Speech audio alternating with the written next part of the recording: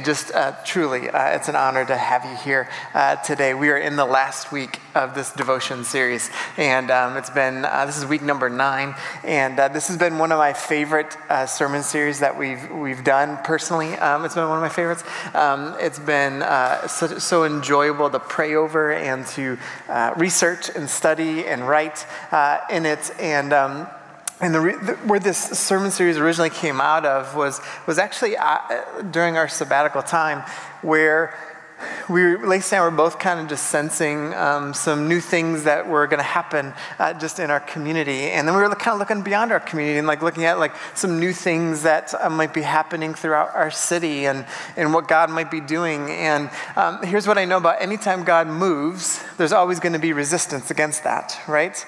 And so if you live a life following God and you get no resistance, guess what? You're not following God. Okay, listen, the devil doesn't care about people who are just casually trying to follow God, because he just knows that it's just not going to matter, right? But when you really start getting after it, and the Spirit of God begins to move inside of you, you've probably felt this at times, where you have this rhythm in your life where you feel God pulling you, and you want to make different decisions, and you want to do different things, and all of a sudden you start feeling tempted by those same things that were trying to draw you back in. Those bad decisions that put you in that rough spot in the first place. And here's just what I know, that you can say you believe in Jesus, but that doesn't mean you're devoted to him. And so when it comes to this idea of being devoted, it's all right, just believing is good, but it's not enough. Just believing is good, but it's not enough. See, to be fully devoted, to truly love Jesus means that you want to follow him, that you want to practice the ways that he did. And we live in a world right now where there's a lot of interesting things happening, right? You see so much division and so much hatred and so much manipulation. And then you see, have you guys noticed how there's this huge draw into the spiritual realm of things? I don't know if even a show like Stranger Things, right? There's a draw. Is it beautifully written? Sure. Is it done really well? Sure. Is it acting great? Sure. But there's a draw into spiritual realms of things. There's a draw, we're in the spooky season, right? There is a draw to the spiritual realm. Well, why is there a draw into the spiritual realm? Because there's something deep inside of every single person that knows they need to be connected beyond something physical, that there's something deep inside in the very core of your being that knows that there's something spiritual going on. Everybody does. And there's a longing in your heart for something. And so to be devoted to something, you have to figure out what you want to be devoted to, and that's what this series has been about. And to follow Jesus in the way that he talks about it is pretty interesting. You could spend your rest of your life just reading simply what Jesus taught and be deeply convicted. I love engaging all of Scripture and everything, but man, even just to take a step back and be man, if I could just read over and over and over again what Jesus taught, you'd be challenged every single day of your life. Every single day. And to follow him is something different. I heard a few guys that are really big in spiritual formation, like Dallas Willard and John Ortberg, and kind of one of the new modern guys is John Mark Comer. They talk about the difference in what discipleship really is. A lot of times we think discipleship is something like you go to coffee with someone a little bit older than you, and then they just tell you what to do, right? And then you're like, man, they discipled me, I'm great. That's actually more like mentorship, right, or leadership development. To discipleship, to disciple, is to practice the way of Jesus. There's something that comes out of you, and we just sang about it, right? What's the 4-letter word that defines the Christian movement? What is it? We just sang about love, right? This week, the song was in my head, and I could not remember who sang it. And I was sitting in there, and Kelly and Matt were in the office with me. And I was like, who was it? I was like, L-O-L-O-L-O-L-O-V. As I was prepping this. And it was Ashley Simpson, unfortunately. But anyway, at the essence of the Christian faith is love. And here's what I know about when you look around at what's going on in our world. There isn't necessarily a whole lot of love. We talk about love, right? We talk about the reality of love, but man, to love people well is to be generous. To love people well is to be kind and compassionate. To love people well is to want to serve them, which is what I'm going to talk about today. But to love people well takes a lot. It takes a lot. And I was thinking about this. Lacey, one day she called me. I don't remember how, this is years ago now at this point. But she called me. She goes, hey, she's crying on the phone. I'm like, where are you? And she's like, I'm in the Kroger parking lot. I'm like, what's going on? She's like, I think I just broke my ankle. Like she slipped off the curb. It seems like a big deal, but she had broken her ankle like a bunch of times like over those years. And but like even she was like, I did it again kind of thing. And anyway, she had celiac, the whole story, but she's fine now. But what ended up happening, I pull up to her in the parking lot, and this was like I think the epitome of like I think where we're at. I pull up to her, and I wish I had taken a pic. I wish I could show you a picture. In the moment, I was like, I really want to take a picture, but I was like, well, if I take a picture, she might get mad. And then, anyway. I pull up, and I come around the corner. I was at the Wilhelm in the parking lot, and I just see her, half of her body, like waist down, dangling over the curb, like laying down, okay? Groceries all around her. And I get up to her, and she's kind of laugh crying at that moment. And so we get her in the car, and we start talking. She goes, you'll never believe what happened. I was, didn't anyone like help you? And she's like, no. Like people would just literally walk over her and by her as she's laying on the ground, okay? That, to me, that defines like some of the reality of what we live in and what we live in too often. And I think when you start thinking about what does it mean to engage people and to follow Jesus in the way that he calls us to, man, one of the best ways that we can actually show the difference in who we are is to love people really well. And to serve people really well. It'll be so bizarre to other people. Like, why are you so generous? Why are you so kind? Why are you so compassionate? Why are you so loving? Why are you sacrificing time? Why are you sacrificing energy? Why are you doing all these things? And it's like, well, the natural outpouring of our lives is supposed to do this. Like, that's what we do. Like, we're followers of Jesus. And as I was writing down notes this week, I was like, but are we devoted to that? Like, I know we all fail at it, right? We all get tired. We all just, you ever get one of those calls, you're like, I just don't want to. Like, you know what I mean? We all get there. But are we devoted to it? Devoted to serve people, to love people, to have a heart like that.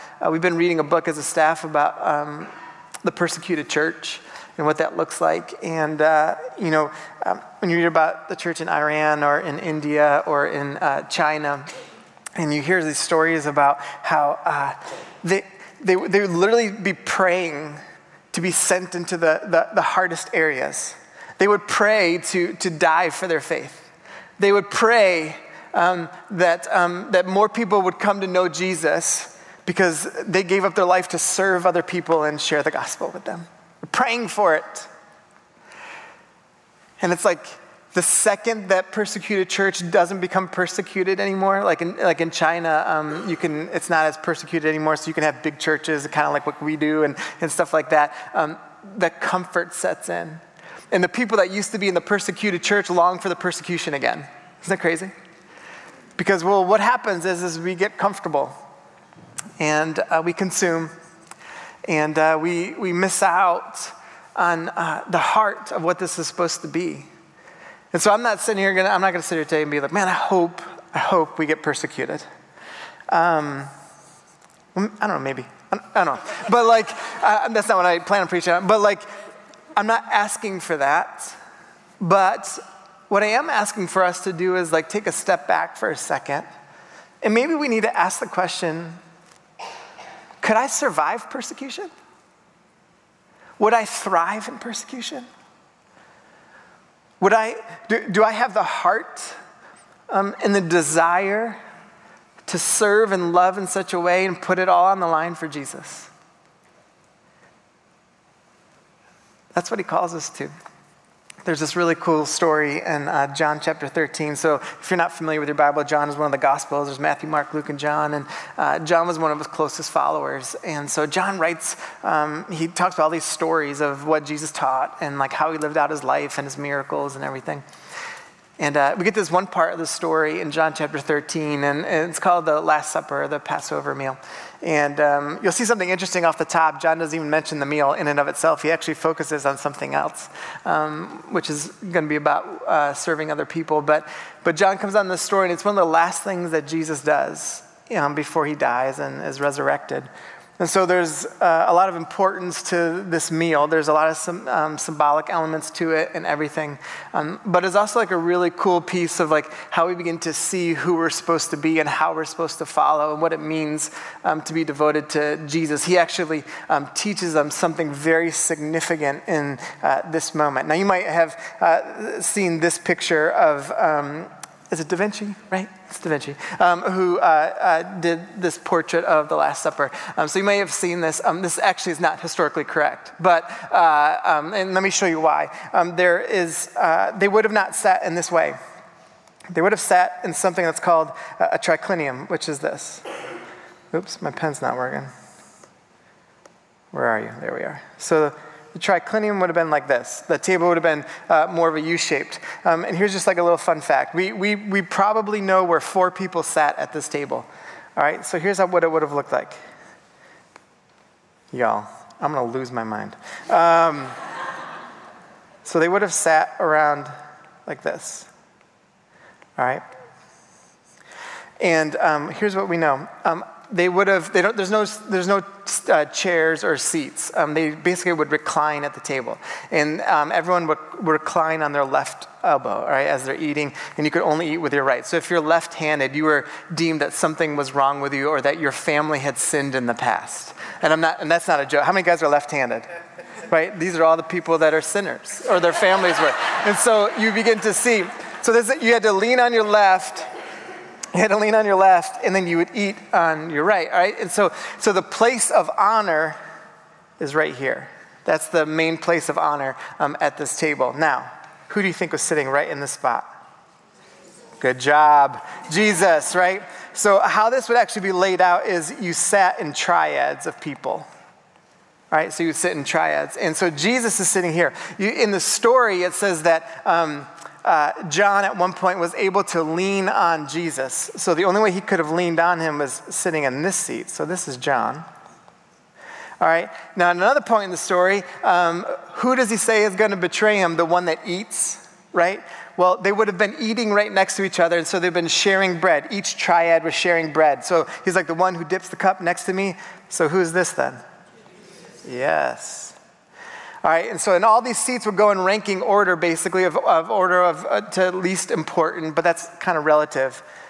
Who at the end does Jesus approach, and the person says, "Are you going to wash my feet?" Do you guys remember? Oh, you'll hear it in a second. That's Peter. So Peter's sitting there. We don't know where anyone else is probably sitting, but that's where, so we've got John, Jesus, and Judas, right? And on the other side, there's another point where we'll see where Peter leans across to John and says, like who's going to betray him? Like, can you ask him who it is, right? And so the only person that could have done that would have been Peter. Now, in Peter's slot, this is why some of this stuff is interesting. In Peter's slot, that would have been the person when they first sat down that would have gone around or as they were sitting down would have washed everyone's feet. The person would actually sit in that seat, okay? And so that just becomes part of this story. And so we move into the actual scripture itself in John chapter 13. Here's what it says. It was just before the Passover festival. Jesus knew the hour had come for him to leave this world and go to the Father. Having loved his own who were in the world, he loved them to the end. The evening meal was in progress, and the devil had already prompted Judas, the son of Simon Iscariot, to betray Jesus. Jesus knew that the Father had put all these things under his power and that he had come from God and was returning to God. So he got up from the meal, he took off his outer clothing and wrapped a towel around his waist. After that, he poured out water into a basin, which had been actually the work of a woman was supposed to do that, but Jesus steps forward and does that. Again, I like to point out some of this stuff to you guys because he defies gender stereotypes all the time. He defies like positional things all the time. And he pours water into a basin and began to wash his disciples' feet, drying them with a towel that was wrapped around him. He came to Simon Peter, who said to him, "Lord, are you going to wash my feet?" Jesus' reply, "You do not realize now what I am doing, but later you will understand." So he set him up being like, I know you guys probably think I'm going to be here for a while, but I'm not. And you're going to look back on this moment and you're going to say, oh, now I get it. They did not get it then, okay? So sometimes we read some of these stories and you're like, how could they not see it, right? It's like they didn't know. Like they're all looking back and they begin to see it then. So Peter says, no, you shall never wash my feet. And look what Jesus says. Unless I wash you, you have no part with me.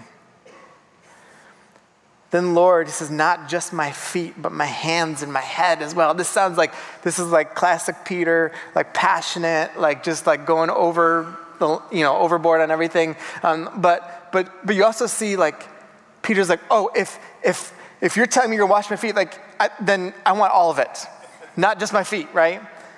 And Jesus says, those who have had a bath need only to wash their feet. Their whole body is clean, and you are clean, though not every one of you. For he knew who was going to betray him, and that was why he said not everyone was clean. So when he had finished washing their feet, he put his clothes on and returned to this place.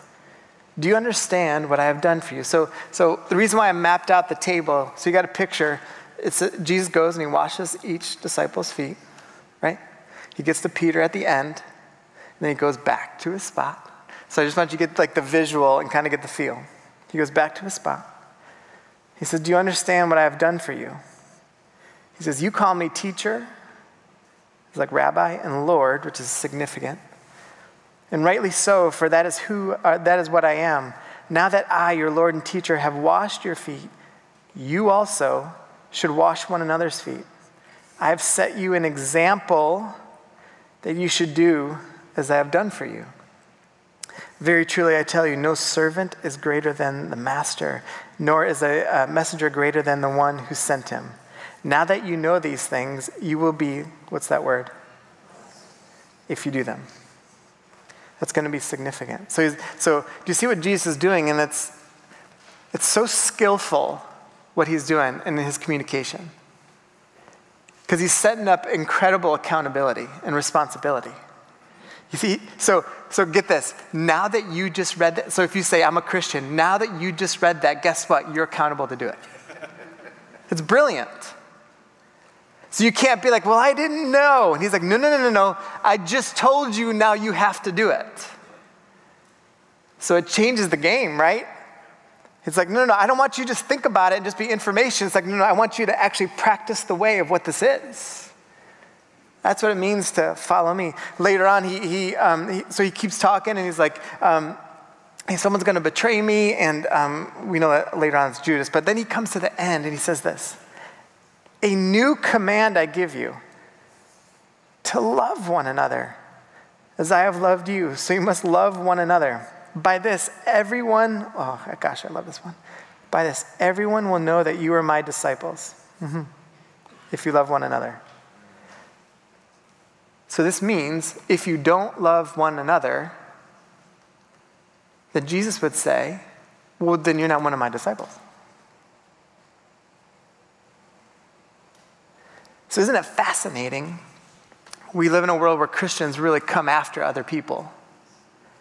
We ignore the love your enemy statement. We love to play into the divisive element. But yet Jesus is very specific in saying, but if you don't love other people and one another, not just other Christians, if you don't love one another, then you must not be one of my disciples. So do you see why it's like crazy that people will manipulate a message, be like, we'll talk about being a follower of Jesus, but yet manipulate it and try and make you hate someone else and merge the message somehow. It's Antichrist, right? So Jesus says, no, I've got this new command. And you might be thinking, hold on a second. Loving, I feel like that's been a command for a while. I mean, you can go back hundreds and hundreds of years in Scripture into the Old Testament, and you see this very same thing that was said. It's like, but Jesus is like, no, I'm giving you a new command to love. And here's what we begin to see. Jesus is actually setting up a whole new way to live, a whole new way to love. And here's what he's saying. If you want to discover this, then be devoted to my teaching. And here's what you'll discover. A brand new way to love people. A way that goes beyond what you feel is natural to you. It's something that's new. People haven't experienced it like this. And I'm setting you up for this way to love in this incredible way. And what does he do, and how does he kind of want them to entertain it? Because they're all sitting together at this moment. Here's the first way: intentional community. See, Jesus was very intentional with his community. He specifically would teach, he brought these guys, these 12 in particular, along with him everywhere. But that's kind of missing the message a little bit, because there were all these women that were there too. And quite often we read that there were, at a minimum, 70 other disciples, but there would have been, even more than that. So he had all these people that would follow him around everywhere he would go, but he was intentional about this community. He was intentional about how they interacted together. He was intentional.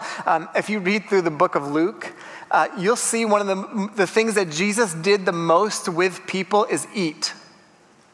Literally at one point in time, in Luke it says that the Son of Man came, and part of what the Son of Man, meaning the Son of God, came to this earth, and what the verse says is to eat with people. Some of you are like, I can get on board following Jesus there, right? Like, yeah, love to eat. It's like, well, Jesus says, like, one of the things that you got to do is be intentional about your community. How many of you guys have had a good meal with friends recently? Isn't it the best? You sit and have a good meal and you laugh hard. You eat maybe a little too much. But man, you make memories in that, right? See, in that moment, we can treat that too casually, but in that moment, it's like, no, we're being intentional about who we are together. And Jesus says, you know what, you got to be devoted to having this kind of intentional community. Now, if you just eat and laugh together, is that a beautiful thing? Yes. What if you eat and laugh and talk about what God is doing? That takes things to a whole other level, doesn't it? And all of a sudden it begins to redefine community. It redefines family dinners. It redefines our friendships. And all of a sudden we're pushing into a new way to love one another. It's like, this is to be intentional about this, to engage one another. Here's what also is really cool about Jesus when he had this intentional community. Isn't it crazy how he was always willing to engage people's process? He was so intent on creating a culture and a space for people to be able to be in process. Whenever we say here that we want this to be a safe place to explore your faith, the reason why we say that is because we want people to always feel comfortable to be in process. I've experienced in my own life at a church, maybe some of you guys have heard me share this story before. I had just come back to kind of just, I was in process of, God was doing some stuff in my heart, but I had like 1 foot in, 1 foot out, basically. And I was at church one day, and I was in the one bad foot in on the night before. And I had drank a lot and everything, and was in church, and the moment came for the greeting time. And just before the greeting time, I burped, and their alcohol smell came out. And there were 2 older women who turned and looked at me. During greeting time, the ideal would have been they turn around knowing, whoa, here's a young guy. I was 22 at the time. Here's a young guy who's in church that clearly was not in church last night. And but he's here. But he's here. And I am within arm's reach, okay? When greeting time happened, one of them literally looked over his shoulder at me and turned back away, and they went and talked to people that they knew. And I just stood there alone. We always want to be a place where people can be in process. And people can, you don't have to be perfect. And it can be okay. And you can be vulnerable about that. And you could know that, like, no, this is actually a place where I can do that, because guess what? That's what Jesus did. If anyone on the face of the earth could have been like, get out, or I'm done with that, or you know what, you screwed up too much, Jesus had the right to do that, but he never did that. The only time he got mad and told people to get out were from the religious people who were claiming to be followers of God, and they just weren't being it. Be intentional about community. The second thing that we see with Jesus is to receive grace.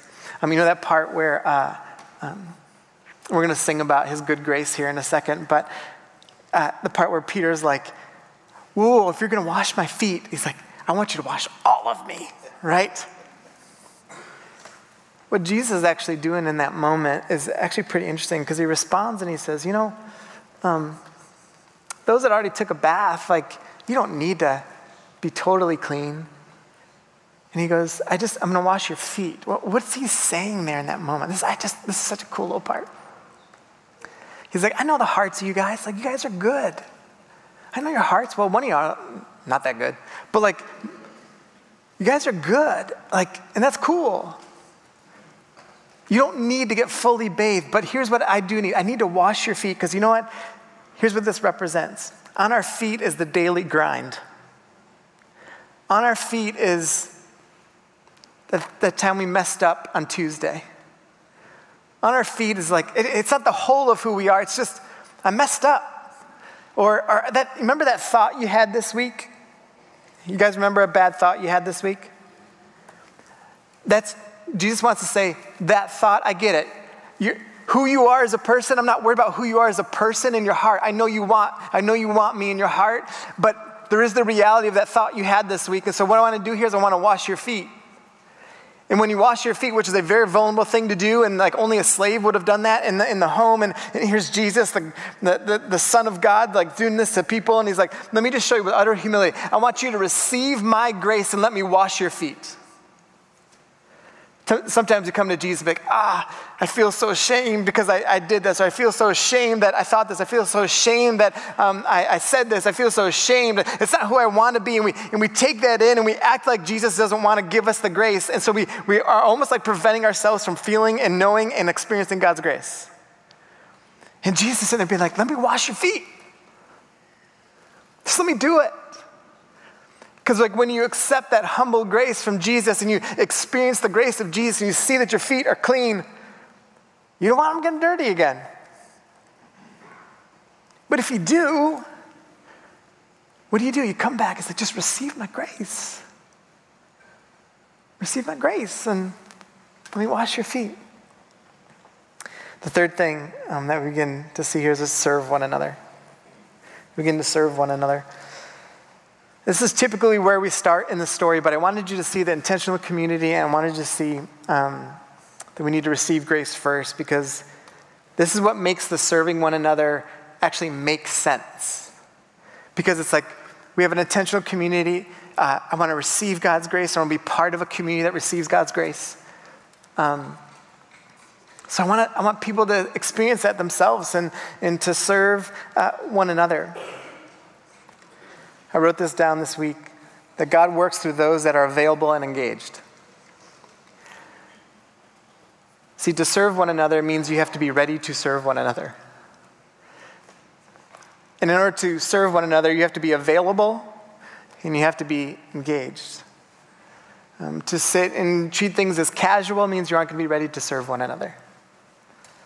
But he's looking for the people that are engaged and that are available.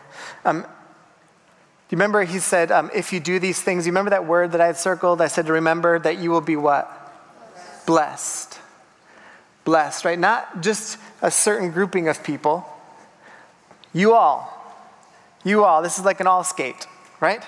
Like you all will be blessed. Here's what I want you to think about being blessed. Blessed is relational restoration and clarity with God. That's what it means to be blessed. It's not just being happy, but it's I've got clarity in who I am with God and what this means.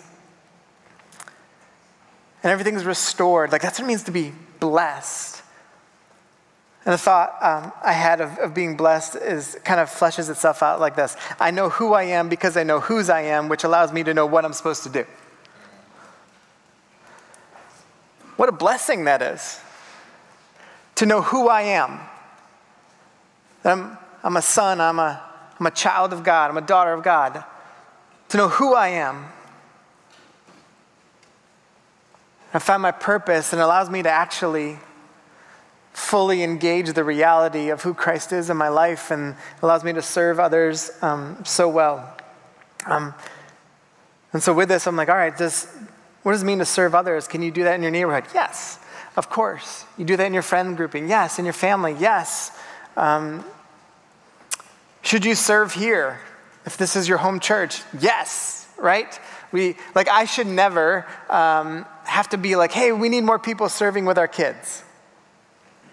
Well, why is that? Because there should be a desire in our community to be like, we get to do this, right? We get to be a part of this story. And I started thinking about the stories we get to be part of. When you start serving other people, it's not about another thing to do. I would never want to ask someone to do something else.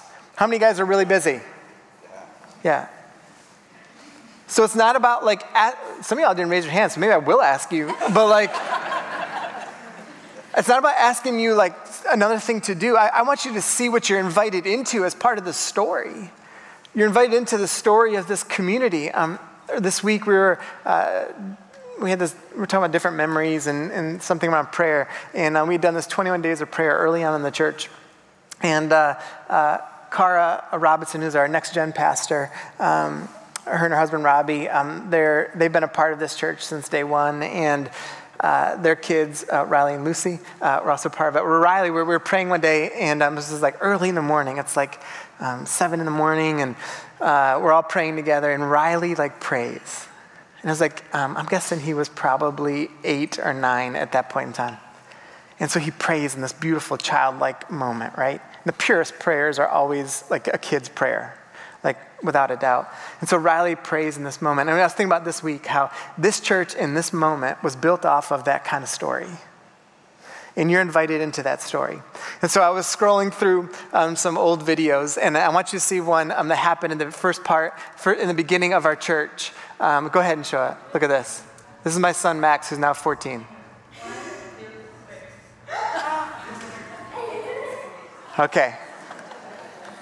So we get his first tooth pulled, right? Happened in this church. Laura, who plays keys, was the one yanking it out of his mouth. Now you might be thinking, well, why does that matter? Because here's when that happened. It was before any of our first services ever happened, and there were people that were gathered here every night till sometimes midnight or 1 a.m. to clean this place, to put in flooring. We did not parent no one parented for 3 months. We'd be we're going up to the U-turn, and they just ran around till midnight. And but I was watching that video, I'm that happened during that moment. Those little moments of people wanting to serve one another. And you get invited into that same kind of story. You're invited into creating pathways for people to, with your giving, and I'll talk about the share offering at the end, but in your giving and your serving, in the way that you have hospitality towards other people. You're creating a pathway. If you're here for the first time today, just know that you were prayed for in such a way that we wanted you to take every barrier down that we possibly could so you could experience the Spirit of God in your life. And we want to do that because we want to create pathways for that. Why do we want people to serve think about the opportunity you're invited into to serve with our kids, right? Do they need more people? They do. They do. They need more people to serve with our kids. Why? Think about this. You are invited into the story of the next generation of this church to serve them in such a way that they begin to see the reality of the life and the love of Jesus. You are invited into that story. You have the option to do that. We should be running for those opportunities. We're talking about the next generation coming up behind us and we get the opportunity to serve them. We should be running for that. You're invited into something far bigger than yourself. You're invited into becoming an answer to people's prayers. You're invited into a depth of your own faith that you are currently not engaging. Until you serve others, you will not experience the power of God. Until you serve others, you will not experience the reality, the depth of your life. You're invited into the story of Jesus. We can't possibly understand the reality of the story of Jesus without serving others. We can't do it. I love this quote from Brennan Manning, and I end with this. He said, we need to live with a there you are versus here I am mindset. Can you imagine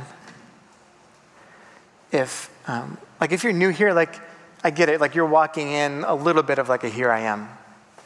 It's a new place to you, so that's okay. But if this is your community,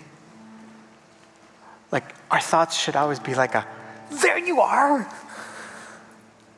And the other person's you don't know me. I was but you're here. I've been waiting for you to be here. There you are. Here's the other part of that. And this is why it's so Jesus-like. See, if we have this mindset of living of there you are, what if we sat there and be it's part of our prayers, we're just man, God, may I, as I go about my day today, may I see where you are. Rather than me trying to show up. God, may my heart be so aware of your presence that I can say, oh, there you are. There you are. I want you guys to take out your communion elements. If you don't have one and you want one, you can raise your hand. If you don't want to take communion, there's no pressure to do so.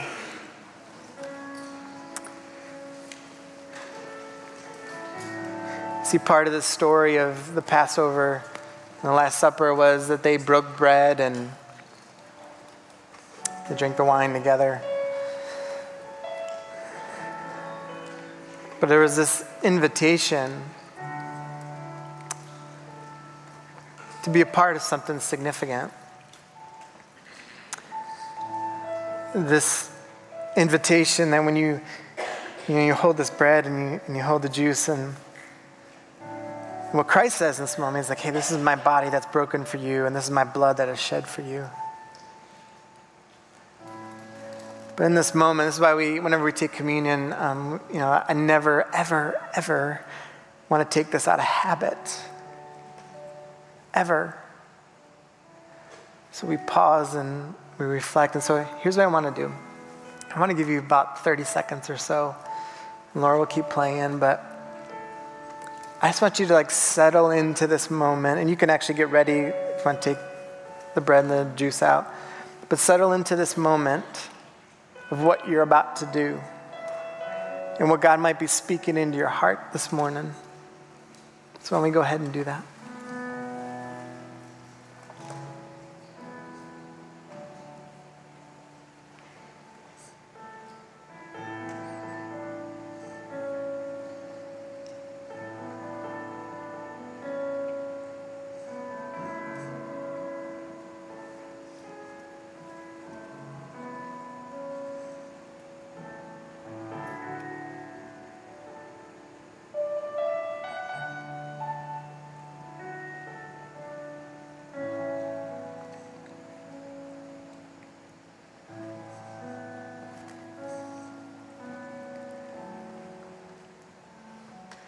So God, as we hold the bread in our hands,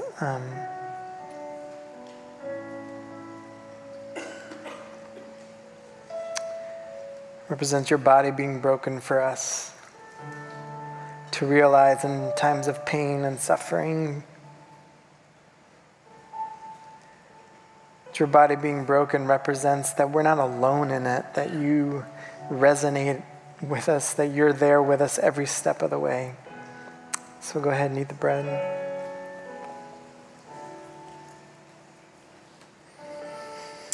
God, and this juice represents your new covenant, this new love that you talked about, this new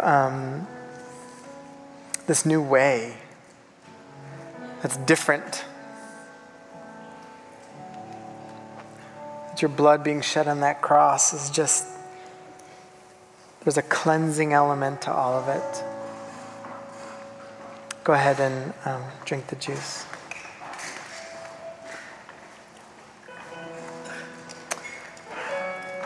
So God, before we sing this song about good grace, God, I pray that we will not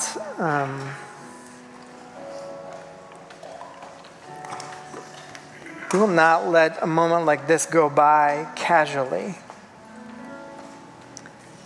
That we would want to be people of a there you are mindset versus a here I am.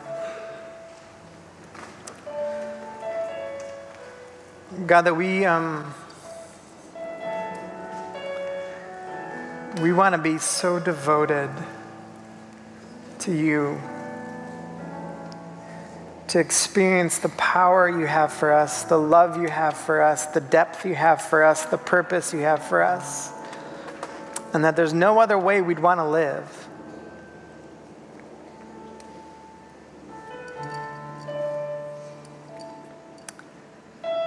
So God, may we be united by your love to be able to boldly proclaim the realities of who you are and to practice that way in such a beautiful way that people all around us simply say, I need that Jesus that you have.